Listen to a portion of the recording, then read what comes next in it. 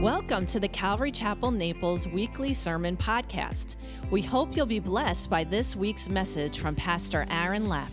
For more information about this podcast and other Calvary Chapel Naples resources, please visit us at ccnaples.org. Heavenly Father, we thank you so much for this beautiful morning. Lord, for this beautiful time of worship that we've just enjoyed. Lord, making a joyful noise to you, Lord, I pray that it was a blessing to your heart. Lord, I ask that now in this time that you would take this time right now and you would take these words, Lord, and you would use me as a tool, like Kevin's guitar, Lord, in the hands of a master, Lord, that you would make a masterpiece this morning, Lord.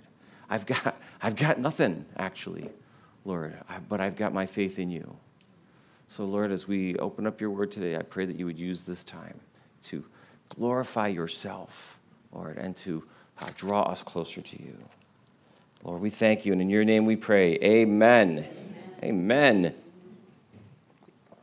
Well, we're still in Galatians chapter 3. I know we were there last week, but it's just so good. There's so much good stuff in there. I was constantly reminded this week, and maybe this isn't a great thing to say, that Paul addressed them as foolish Galatians because they were lured away by an appeal to their vanity. Remember last week it says, "Oh, foolish Galatians, who has bewitched you?" And this idea, bewitched, means that they were lured away and by an appeal made to their own vanity. Not scared away, not fooled into believing something else, but lured away by an appeal to their vanity, saying, "Hey, you know what, that whole Jesus thing, that's great, but you need to be a part of this too, and shouldn't you be, because you're pretty awesome." Really? It's like, remember how I told you about that article I read in the Saskatchewan Sheep Development Board? That's a thing. That's a real thing. Imagine that's your job, that you work for the Saskatchewan Sheep Development Board. Well, there was that article about understanding sheep behavior, and one of the things they said is that sheep are easily distracted, right? You know that Jesus refers to us as sheep on a regular basis. You guys easily distracted? In your faith walk, in your walk with Jesus, is there a shiny object that grabs your attention? And you go towards the shiny object, you're distracted by this shiny object, and the closer you get closer to it and closer to it. And actually what you realize is that shiny object is a mirror, and you're looking at your own reflection. And right in that moment, you have a choice. You can say, "Oh, woo," and turn away from that and go back to just following Jesus. Or you can look in the mirror and be like, "That's not bad. That's not bad. Maybe I do have something to offer. Maybe I do have something to offer Jesus in partnership in my own salvation." And that's what's going on right here in Galatians. And Paul is writing them saying, "Well, I was there. I was there when I preached the word to you. I was there when you believed in faith in Jesus Christ. What has happened that you've been, and you know what? It's kind of a rhetorical question when he's saying, what has happened? Who has bewitched you? He knows who, and he knows exactly what's happened. And so he's going to kind of walk them through. Don't you remember faith? Don't you remember when we talked about God who does miracles? Does he do them because you've earned them through your works? Of course he doesn't. And you know this.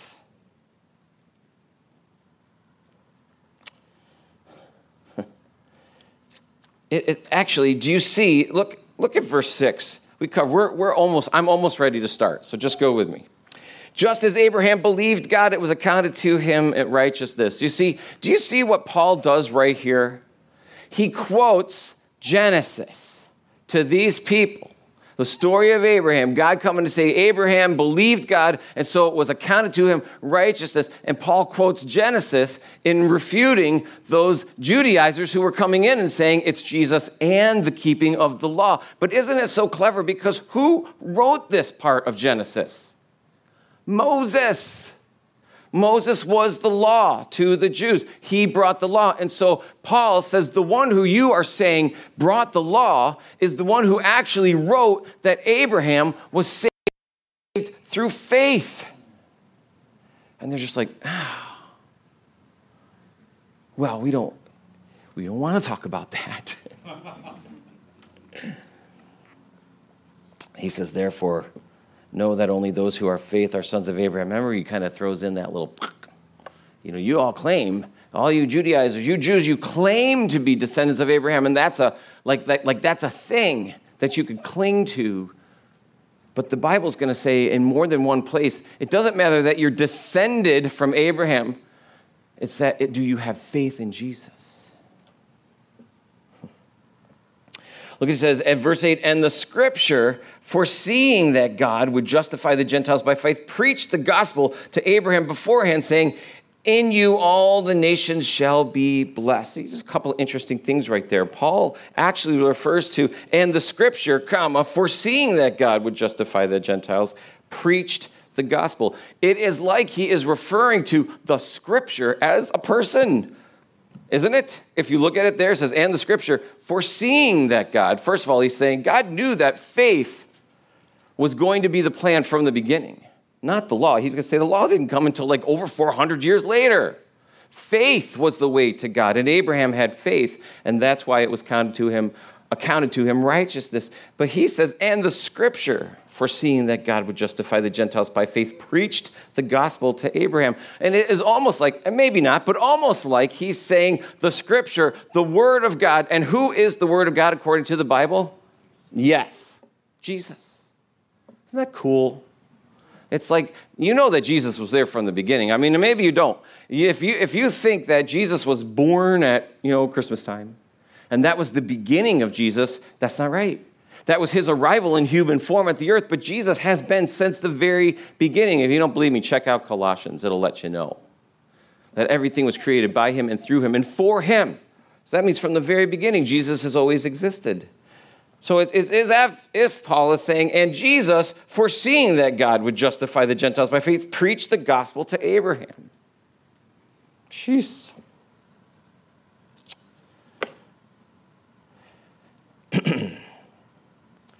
And actually, at the end of verse 8, in you all nations shall be blessed. Guess what he does again? He quotes Moses again out of Genesis. So he goes back again to the giver of the law, and he says, also, by the way, Moses said this about faith in Abraham as well. So he just keeps reminding them that it was the plan of God, faith from the beginning. It wasn't like, wow, they didn't keep the law. Now I got to do something else. I guess I better send in my son and fix this whole situation. So that wasn't the plan. It wasn't like Jesus was plan B. Jesus was plan A from the very beginning. So then who are of faith in verse 9 are blessed with believing Abraham. For as many are of the works of the law are under the curse. For it is written, cursed is everyone who does not continue in all the things which are written in the book of the law to do them. Well, first of all, what he's saying is, okay, if you want to say that you're under the law and that's how you keep faith, you're going to be under the law, then you have to do and keep all of them, all the time, forever. And if you transgress one time, you're guilty of all of it. You're under the curse. That's what he says. Anyone who's under the law is under the curse, because with the law comes the curse because you cannot keep the law. And he says, though, cursed is everyone who does not continue in all the things which are written in the book of the law to do them. And he's quoting what? The Old Testament again, Deuteronomy. I'm going to just turn there. Deuteronomy 21:23. 22 and 23. He says, if a man has committed a sin deserving of death, he is to be put to death, and you hang him on a tree. And so, at this time when this was written in Deuteronomy, they weren't practicing crucifixion. By the way, the Romans didn't invent crucifixion. They just perfected it. But at this time, when he wrote this, they weren't talking necessarily about crucifixion. But what would happen is if somebody did something horrible in their culture, they would actually stone that person. That's how they would execute them. But then to further disgrace them, they would hang their body out in public for everyone to see their dead body hanging from a tree. But it says in verse 23, his body shall not remain overnight on the tree, but you shall surely bury him that day, so that you do not defile the land in which your Lord God is giving you as an inheritance, for he who is hanged is accursed by God. remember, Paul is going to be pointing to Jesus throughout this whole thing. He already has. Now, we actually know that Jesus was, as Paul's going to say, hung on a tree.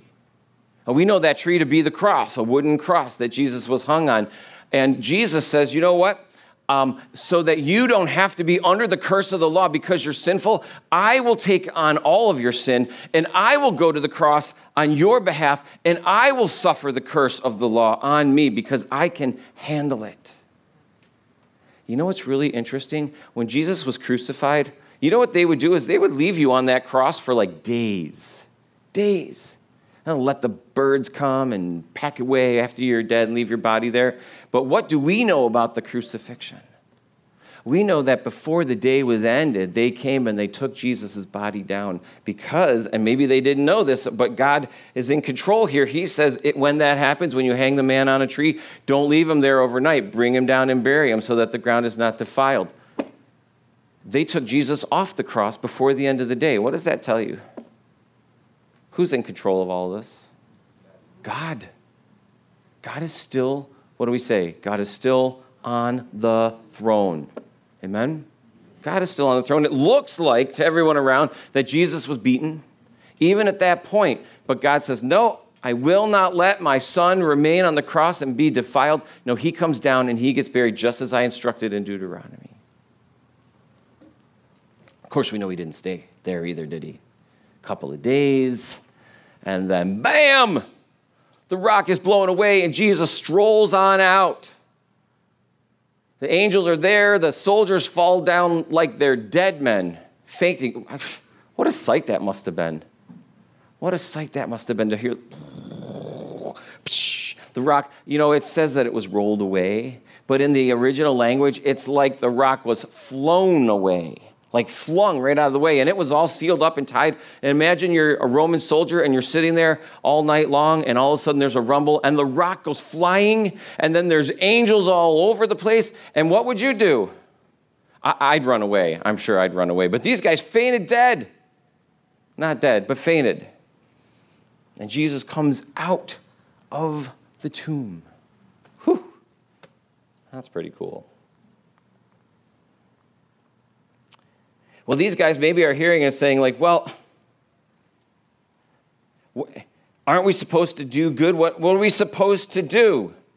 And James, remember it says in James 2:10, whoever keeps the law, again, this is kind of reiterating this, whoever keeps the whole law and yet stumbles just in one point is guilty of breaking all of it. So my question is, if you feel like you need to do good works as well as believe in Jesus because that's how you become righteous, how much good works do you need to do? How much good works are enough good works? Here's the answer. All of them, all the time. All good works, all the time, never failing in one point ever, or else you're guilty. Hey, good news though. Jesus said, you really just need me. You just need me. In fact, if you add to me, you take away from me. If you add to me, you take away from me. So what are we supposed to do? Well, I love this verse in Micah 6:8. He has shown you what is good. And what does the Lord require of you? Seek justice, love mercy, walk humbly with your God. Love that.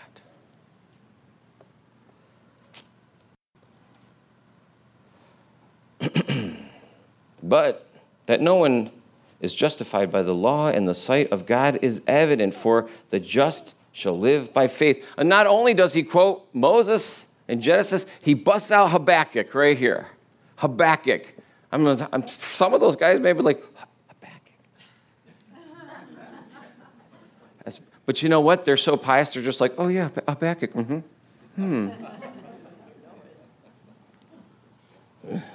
Habakkuk. He says, the just shall live by faith. In fact, it says, behold, this is the whole verse. Behold the proud. His soul is not upright within him, but the just shall live by faith. Behold the proud, he says. Right? Isn't that vanity? Isn't that what we're talking about? Wasn't that the lure? Vanity? Look, he says, look around you. Look at those who are prideful. Their soul is not right within them, but the just shall live by faith. Yet the law is not of faith. The law is not of faith, but the man who does them shall live by them. So what does that say? What do you have to do? Can you just believe in the law? No, you have to do the law, or else you're guilty of the law. If that's what you're going by, if you're saying, well, it's Jesus and the law, or just my good works, you don't have enough good works. You don't have enough time to do enough good works between now and whenever you pass, or the Lord comes back. Which, by the way, could be tomorrow or today or right this second. I'm going to say that every week, and one day that's going to be true. Verse 13 says, Christ has redeemed us from the curse of the law, having become a curse for us. For it is written, cursed is everyone who hangs on a tree. Christ became the curse for us because we could not do it. I'm thankful for that. Are you thankful for that? Yeah, I guess so. Yes, all right. Look at me, I'm gripping the podium. It's because it's in the middle today. That's why I'm like, I got to step away. That the blessing of Abraham might come upon the Gentiles in Christ Jesus, that we might receive the promise of the Spirit through faith.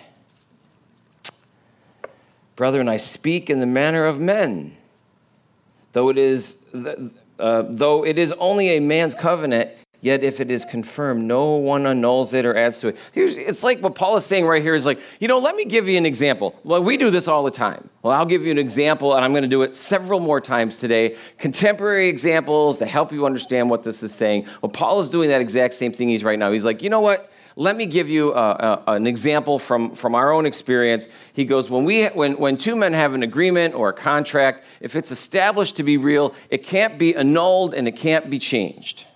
That is what he's saying right there. Now, to Abraham, and it says, yet if it's confirmed, no one annuls it and no one adds to it. Now, to Abraham and his seed were the promises made. He does not say, and to seeds, as to many, but as one, and to your seed, who is Christ. And Paul's doing all my work for me right there. He's just breaking it down for me. He does exactly what we do, and he says, you see here where he says seed, he doesn't actually mean all of his descendants. He means the one that would come through his line, the Messiah, who would be the one who would be able to take on the curse, the one, Jesus. But I don't have to explain it because Paul says it right there. Not seeds, not the descendants of Abraham, but the one who would come through Abraham, Jesus Christ. Who is Christ?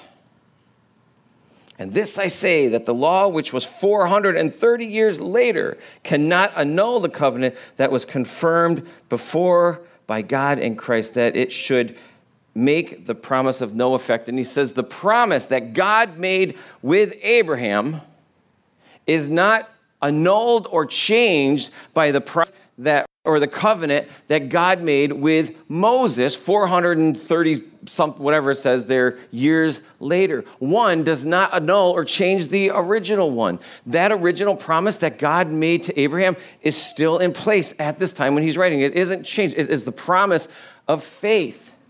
Hasn't changed. It hasn't been added to. It's not works and.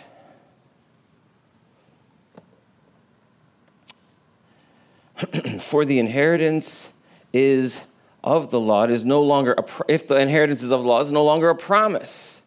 But God gave it to Abraham by promise. You see, he's just backing it up. He's saying, like, if the law was involved in this, it was no longer a promise of faith. And that means it would have been changed, and it's not changed. No one can change. If you can't change a contract that's put together by men, how can you change or annul a contract that's given directly by God? The answer is, you cannot. You shouldn't. It doesn't work.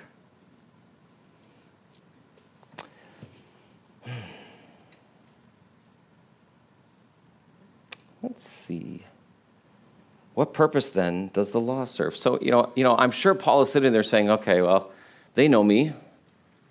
I was the Pharisee of Pharisees. I upheld the law. I probably upheld the law more so than anybody else out there. I was Saul of Tarsus, the destroyer of the Christian church, the one who dragged people off to prison. And here I am now that they're thinking, well, Paul must hate the law now. He must think that the law is bad. It doesn't serve any purpose. But he says that what purpose does then the law serve?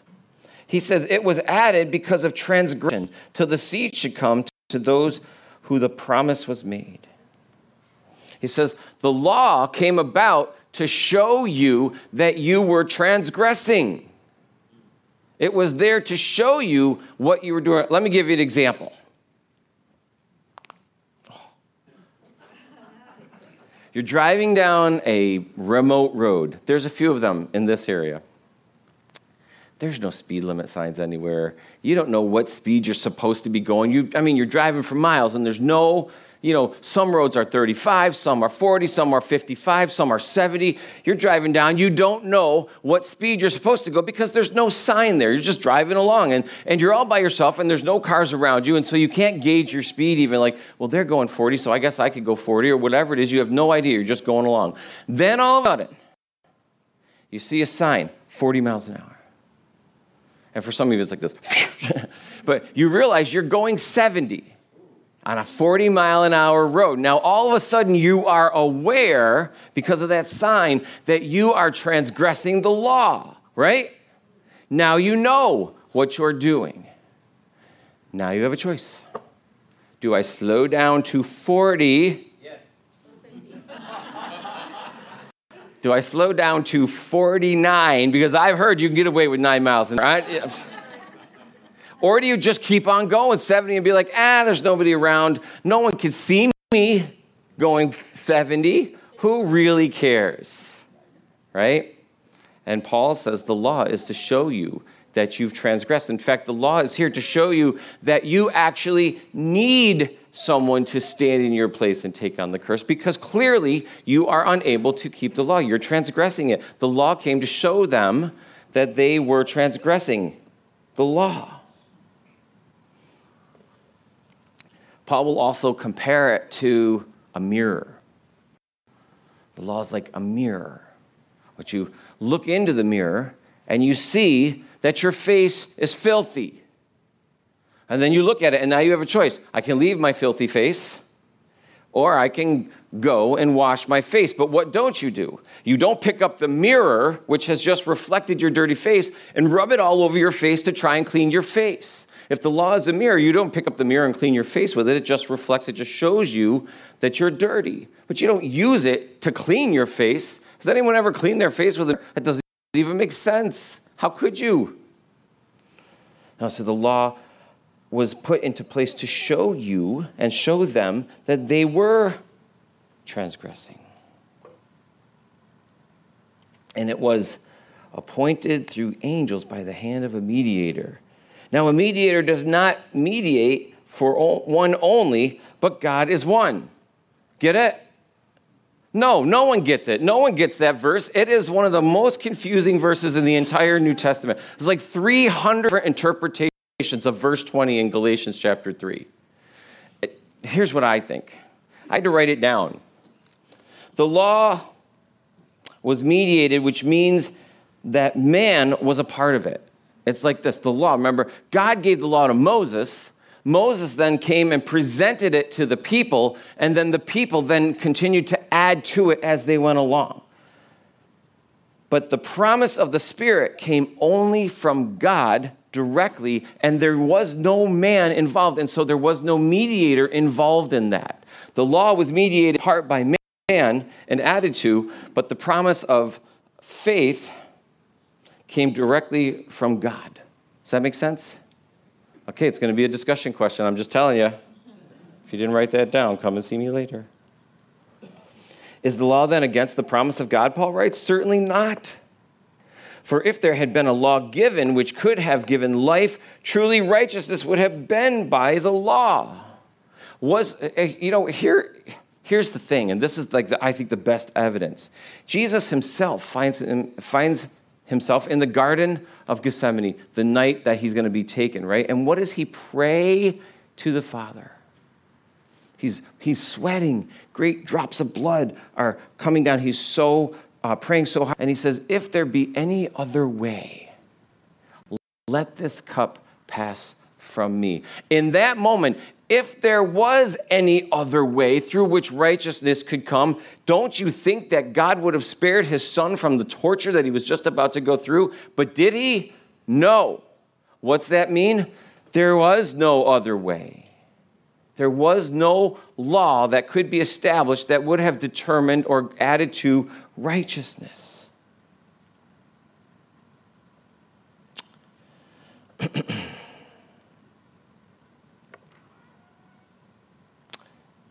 lost my place. 22. But the scripture has confined all under sin, that the promise by faith in Jesus Christ might be given to those who believe. But before faith came, we were kept under guard by the law, which kept for the faith which would afterwards be revealed. In fact, what he's saying is you were being prepared for the one who was to come. This is how you kind of think about it. This is a little note that I wrote. In the Old Testament, they looked forward to Jesus, right? In the New Testament and beyond, we look back to Jesus.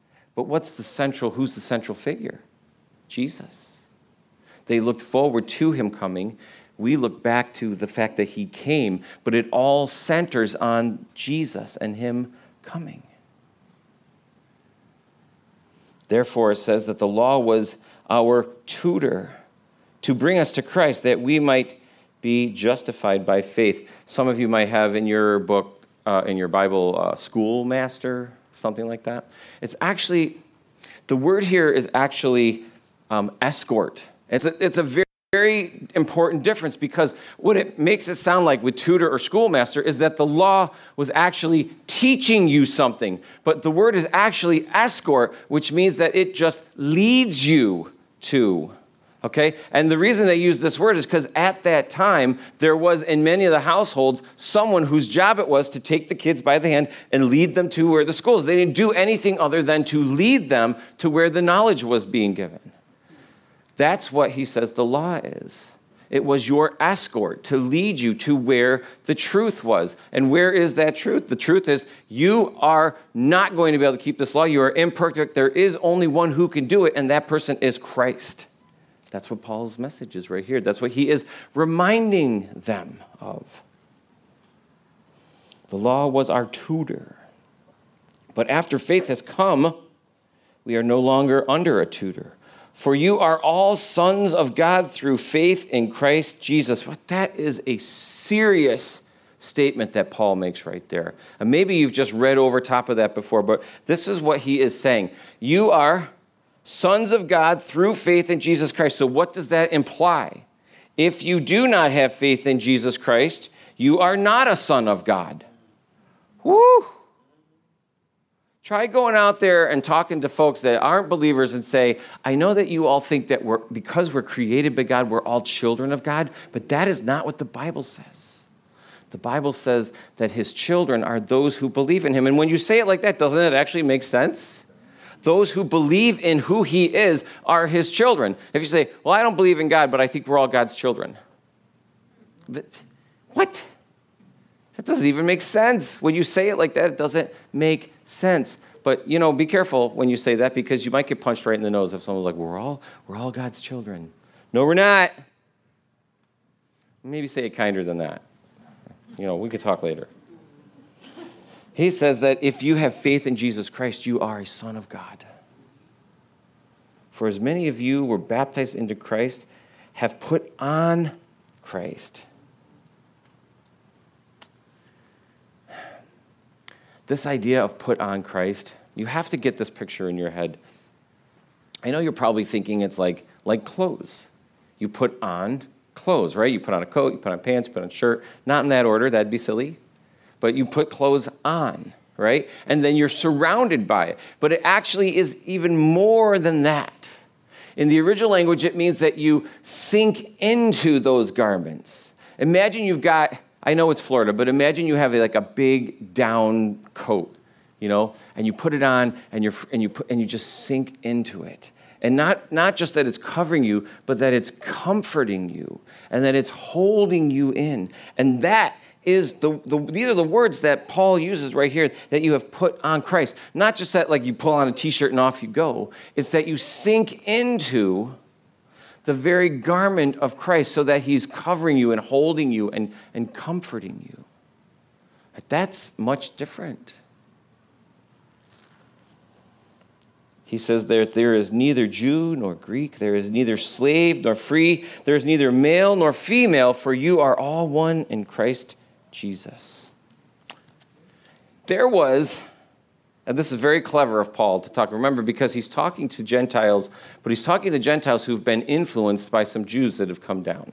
There was a typical prayer that would be prayed by Jewish men in the morning that would say, Lord, I thank you that I was not born a Gentile, a slave, or a woman. Woo! I thank you I was not born a Gentile, a slave, or a woman. That was the prayer in the morning. Well, look at what he just says here. There is neither Jew nor Greek.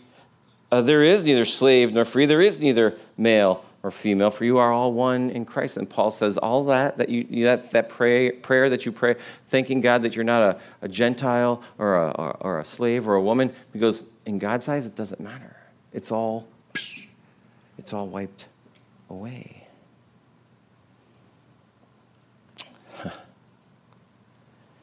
See, what Paul isn't saying is that they still have roles, right? Slaves at that time, workforce, they still had duties that they had to perform every single day.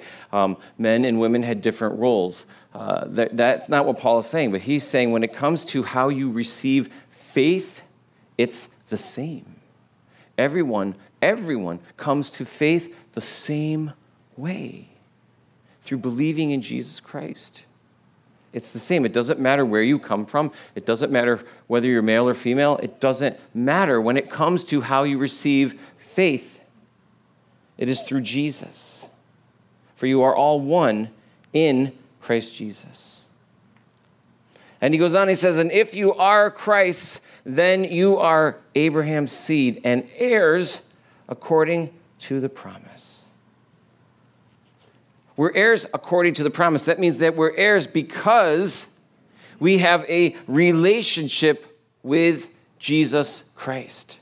And who can have a relationship with Jesus Christ? A Jew or a Greek, a slave or a free, a male or a female, everyone can and must have a relationship with Jesus Christ. And by doing that, you are then an heir.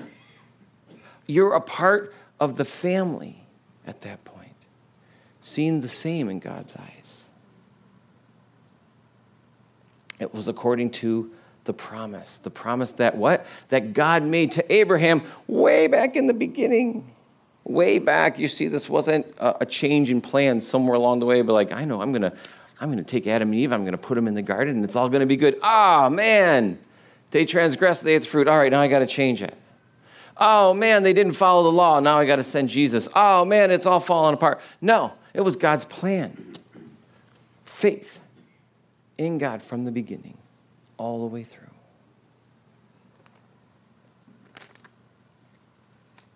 Chapter 4. No, I'm not going to do it. Look, I don't know everybody here. I don't know everybody's heart. But God certainly does. And he knows if you're sitting here and you're saying, well, I don't really get, I thought we were supposed to do good works. I thought I was just supposed to, if I'm good, and I do good, if I, I don't murder people. Yeah. If I don't, well, don't do that. But see, what Jesus said is, if you hate your brother, you've already committed murder. You say, well, I'm a faithful husband. I've never been unfaithful. That makes me good. Well, that just makes you not bad. It doesn't make you good. But also, Jesus says, if you've ever lusted after a woman in your heart, you've committed adultery already. And so Jesus is like, you understand? You cannot do enough good to make you good enough. And besides, how would you even know? How much is good enough? How much is good enough? You cannot decide how much good is good enough by comparing yourself to someone else. Well, I'm better than Cesar.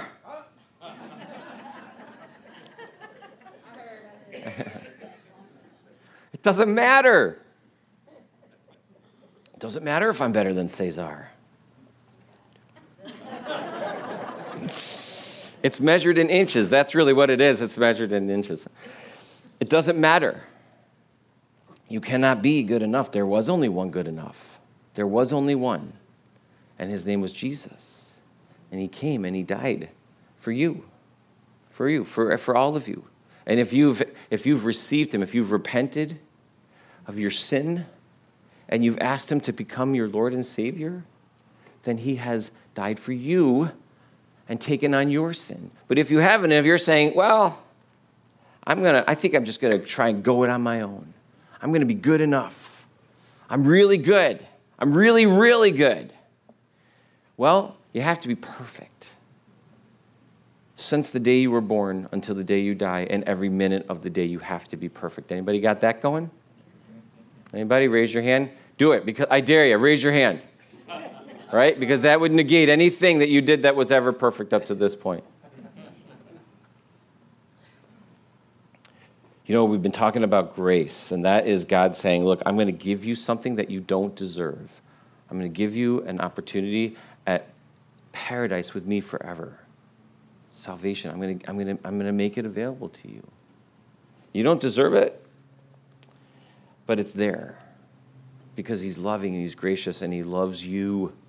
And he wants you to spend eternity with him. So if you haven't done that, if you don't know what I'm talking about, I need you to come and I need you to ask me about that. And say, I don't know what I'm feeling right now, but I'm feeling something. God is tugging at me somehow. And I don't know what that means. Please help me understand what that means. And I will talk to you and we will pray. And you can ask God to forgive you of your sins. And you can accept him today before you go out this door. Because you don't know what happens once you leave this room. You do not know. The Bible says that we are not promised tomorrow. So if you're thinking, I'll get around to it. One of these days, I'll get around to it. Maybe not. And why risk it?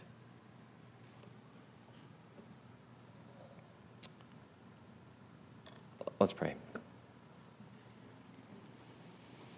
Heavenly Father, I just thank you so much for this morning, for this opportunity, Lord, for your word, for mostly, Lord, for your Son, Jesus Christ, who came and died for me.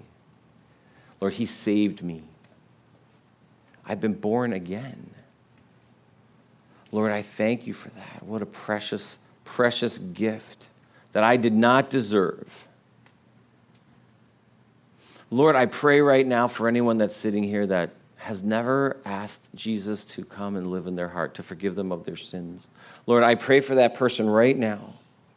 Lord, that you would just press in heavy on them. Lord, that you would just, your Holy Spirit's presence would be encircling them, saying, you need this, you need me. Lord, have them come up and pray with me so that they might leave here a new creation today. Lord, I pray for each and every one of us who do have a relationship with Jesus Christ, but have let vanity get in the way, let us thinking that we somehow have something to do with our own salvation, Lord, that it is through Jesus and the really great things that we do. Lord, forgive me for thinking that. Lord, for getting too caught up with my own reflection in the mirror, thinking that I'm something really awesome. You are awesome, and only you are awesome. Lord, I know that there's a lot of hurt, physical and emotional right now going on in the world, Lord. And I know that the enemy is just trying to get into your church and divide it over silly things, Lord. Lord, please help us to bind ourselves to you and to each other, that we might stand strong, that we might hold each other up, that we might encourage one another, Lord. Lord, that we might fill our minds with the things that are lovely and pure and praiseworthy, that we might dwell on those things. as we go out of these doors from this safe place, Lord, and out into a world that just seems crazy right now. Lord, help us to be that light, that beacon that shines forth, that's different from everything that's going around us, that people would look at and say, I don't know what it is, but they've got something. I need that, because they do. And it's you, not us. Lord, I thank you so much as we go out here. Lord, I pray that this last song that we sing would be just an incredible blessing. Lord, as we have praised you and worshiped you with our song, with our prayer, with our study today, Lord, I pray that it all be acceptable and beautiful to you. We thank you, Jesus. In your name we pray. Amen. Amen.